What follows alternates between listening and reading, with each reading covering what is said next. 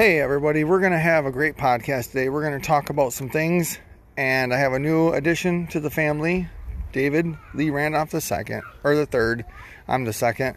So we have a new addition, and I can't wait for you to meet him. God bless.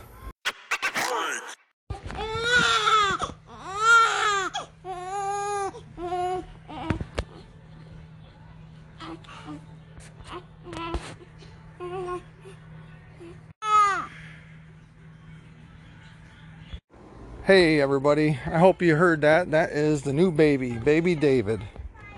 So that's my entrance today. A new little baby added to our family. Baby David. David Lee Randolph II. So he was born about a week and a half ago. We spent about 3 or 4 days in the hospital. They were really long weeks. That's why I haven't been able to put on podcast in a few weeks, because we've had a long few weeks with Jessica, going through the pregnancy, labor, and all that stuff, and getting prepared. And now he's here, and I wanted you to hear him in the entrance. And being a father is a totally different experience now. I've heard people tell me, even my dad told me it'd be a new experience. And I'm already raising 2 other girls with my wife from her previous marriage. And so we've already had a family here, but now one is mine, from me. Little David. You can hear the girls in the background playing. They're swimming right now. Beautiful day here in July. Nice sunny day. We have a thunderstorm coming tonight. And I just wanted to talk today because it's been a while since I've been able to put a podcast out. Almost feels like I forgot how to do it. And I just want to put something out for you guys to talk. A scripture that's been going through my head is, train up a child in the way that he should go, and when he's old, he will not depart from me. And that's pretty much what I'm focusing on now, is training a child. I've already been raising girls here, which they are great girls. We have Eliana and Sophia.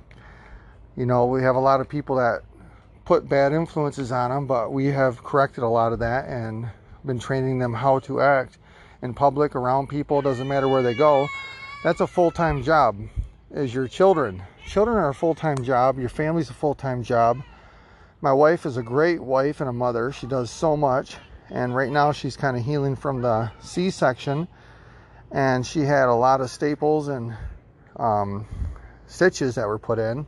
She did very good. She actually got released a day earlier than what we were supposed to. The baby too. Both were phenomenal the way they went through everything.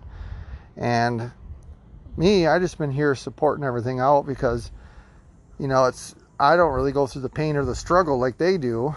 They really go through it, especially the young boy. One thing every baby has happen to them when they're born is they get a rash. It's a baby rash. It's a long name. I can't think of the name off the top of my head, but it's a strange name. It sounds really mean and ugly, but it's not. Every kid gets it that's born. It's a little rash with a little white dot in the center. Nobody knows the cause of it or why. I told my wife, I said, if they really wanted to search out the reason, they could.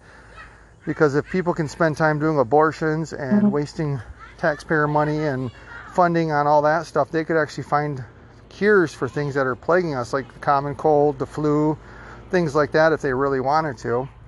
But politics and people's interest is not in that way, because we're in a very evil world. People like to gravitate towards negativity and sinful things way more than the positive things. And I'm going to be doing a lot of stuff here on the podcast and that, focusing more towards, I think, the damage that church, and I'm talking about the building, not the church, because the church is outside of a building. The church is not made with hands. It's a body made with souls that God created and put us all together and created a body of Christ. The temple of the Holy Ghost is the building. You're the temple of the Holy Spirit. The building is just a place where we gather together. That's not the church, but that is the coined phrase that everybody uses nowadays to gauge if you're spiritual or you're with God or anything. And it's a waste of your time, because I believe 50, and I haven't done a statistic on it, but 50% or more, because I've been in it for 20 years, of the people that go to those buildings don't even know God. They don't have a relationship with God. They don't have a time spending with Him that they should.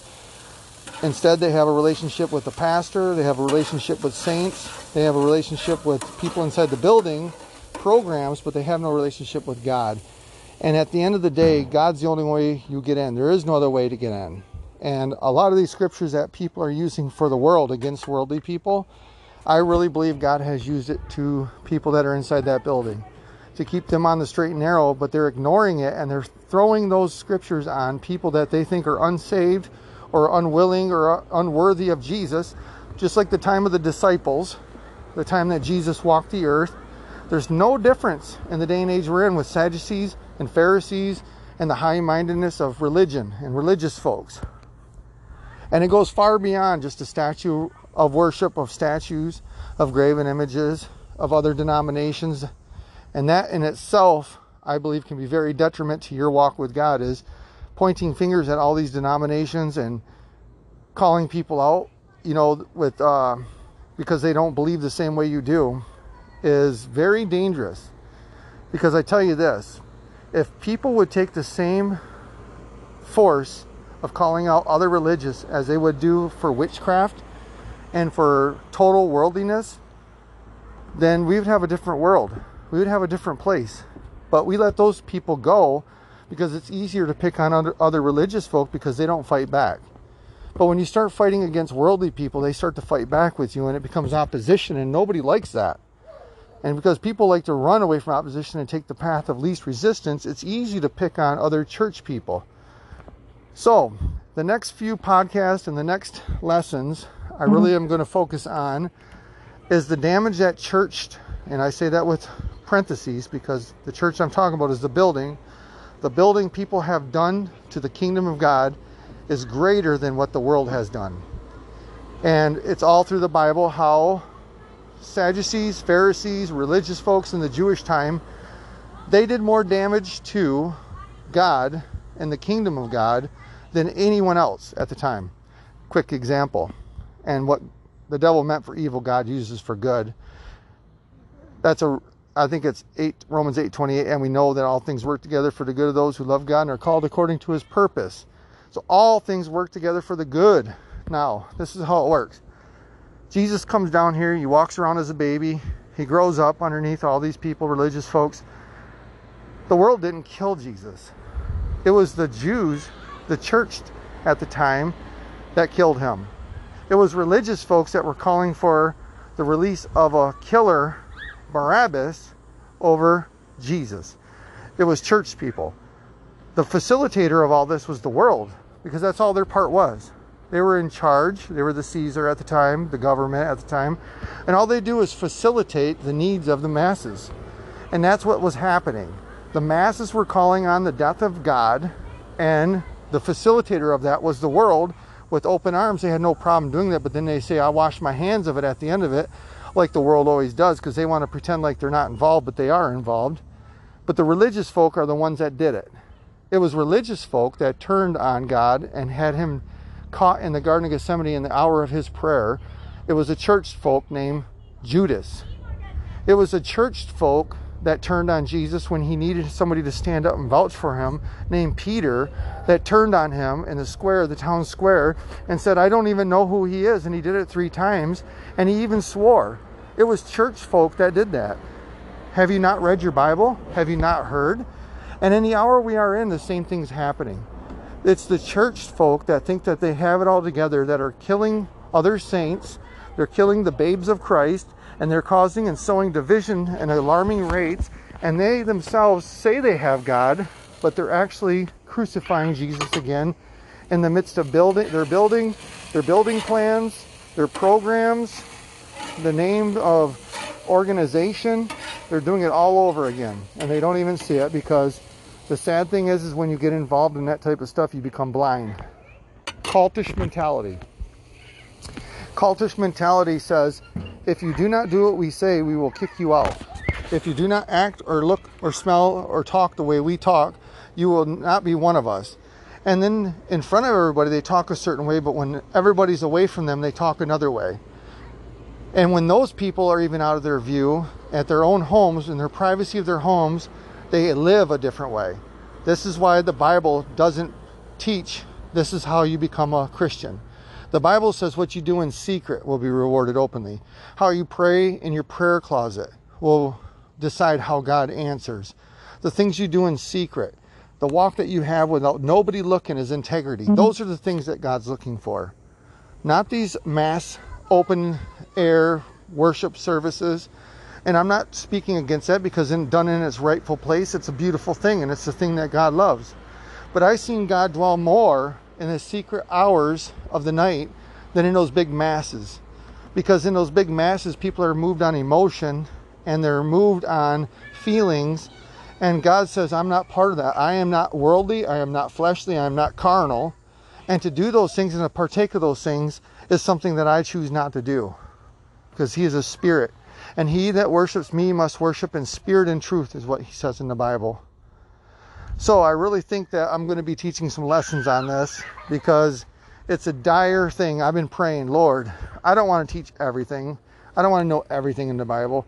What one or two things do you want me to focus on that I need to, that's going to be important for your kingdom, that I can help and not hurt it anymore? And this is what's been coming into me.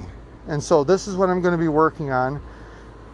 And I think I'm going to really be teaching it and helping people out with this, especially over my podcast. Right now, my city is Midland. My state is Michigan. And the state that is given, there's states out there that are beating my own home state right now on podcast listeners. There's Chicago. There's Chicago that's just more than any of my viewership is in Chicago right now. Seattle, Washington's another one that's way up there. It's huge, and I really believe Seattle, Washington might be number one, if not soon. We have places in Ireland. We have places all over the world that are really tuning into the podcast now, so the numbers have been going up. My two sponsors are in Michigan here. It's my mom and my dad. They're my greatest sponsors. I love them. I thank them for helping me and believing in me. And with them and my help, my family, we're going to reach this world. We're going to reach out, and we're going to teach people about family. That's another thing, is I really want to work on family. That's why I let you listen to the baby sound when I first opened up, because that's the sound I hear throughout the day of a newborn baby. And that newborn baby is totally dependent upon other people right now, called his parents. If it was not for his parents taking care of him, he would not survive. He would not have a hope in this earth. He would just be laying there, hopeless and helpless, just crying.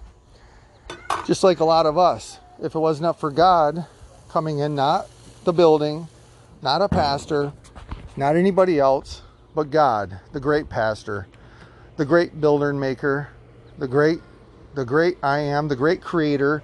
Nobody creates like God. I do not want substitute. I don't want second best. I don't want a substitute teacher. I want God. The moment you give up God, you'll get a man. You'll get a Saul in your life. If you demand a man, God will give you a Saul. And that Saul will fail in your life. So you don't want a man. You want God. You want to pray to God. You want to serve God.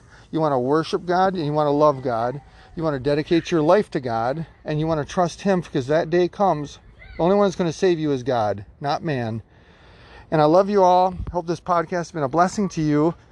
And remember, we have great things in store up ahead. Our church just became an organization, not an organization, but a licensed corporation. And so Sanctified Life Ministries now is going to be able to reach out further. It's going to be able to help more people. We're going to really be helping out things. As the funds come in, we'll start helping out more, like maybe weather-torn areas around the country, or we'll do some things. We're going to do great things. We'll be voting on it as members come in and as we talk about it. But we really want to reach out and start helping people, poor people, and just anything that we can really change the plight of mankind and help it to be a better place. We love you all, and remember, stay sanctified. God loves you. He called you for a reason. He has purpose for you. Man might not have purpose for you. You might not even believe in yourself. But Jesus loves you, and He believes in you. So let that light shine, and God bless.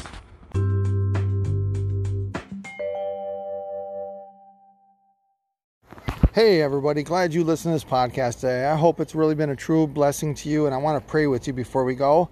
Right now, in Jesus' name, God, I ask you to bless all my listeners out there. this day that we're in is long.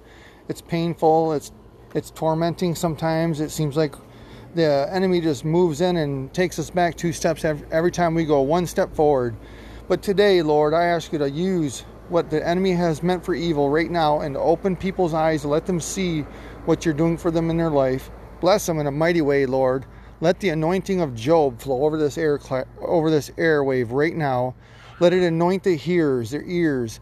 Let it bless their bodies, give them strength for whatever they're going through. And anyone out there that's contemplating suicide or anything that would cause them detriment to their own selves, I ask you to heal that person, heal their mind, and bless them now. Wherever they're at in this world, Jesus, I ask you to touch them. In Jesus' name we pray. Amen.